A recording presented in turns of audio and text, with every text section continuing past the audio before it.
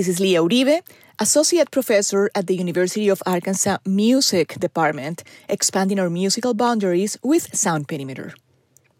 We open Sound Perimeter today with an excerpt from the piece Rítmicas by Cuban composer Tania León. León was born in Havana and is also known as a conductor, educator, and advisor to arts organizations, including the New York Philharmonic. Rítmicas is a 5-movement work based on the son and guaguancó clave, patterns used in traditional Afro-Cuban music and utilized here to tie together polyrhythms and other musical organizations. Rítmicas was inspired by the legacy and title of a work by Cuban composer, violinist, and conductor Amadeo Roldán, who in 1930 wrote the first symphonic piece to incorporate Afro-Cuban percussion instruments.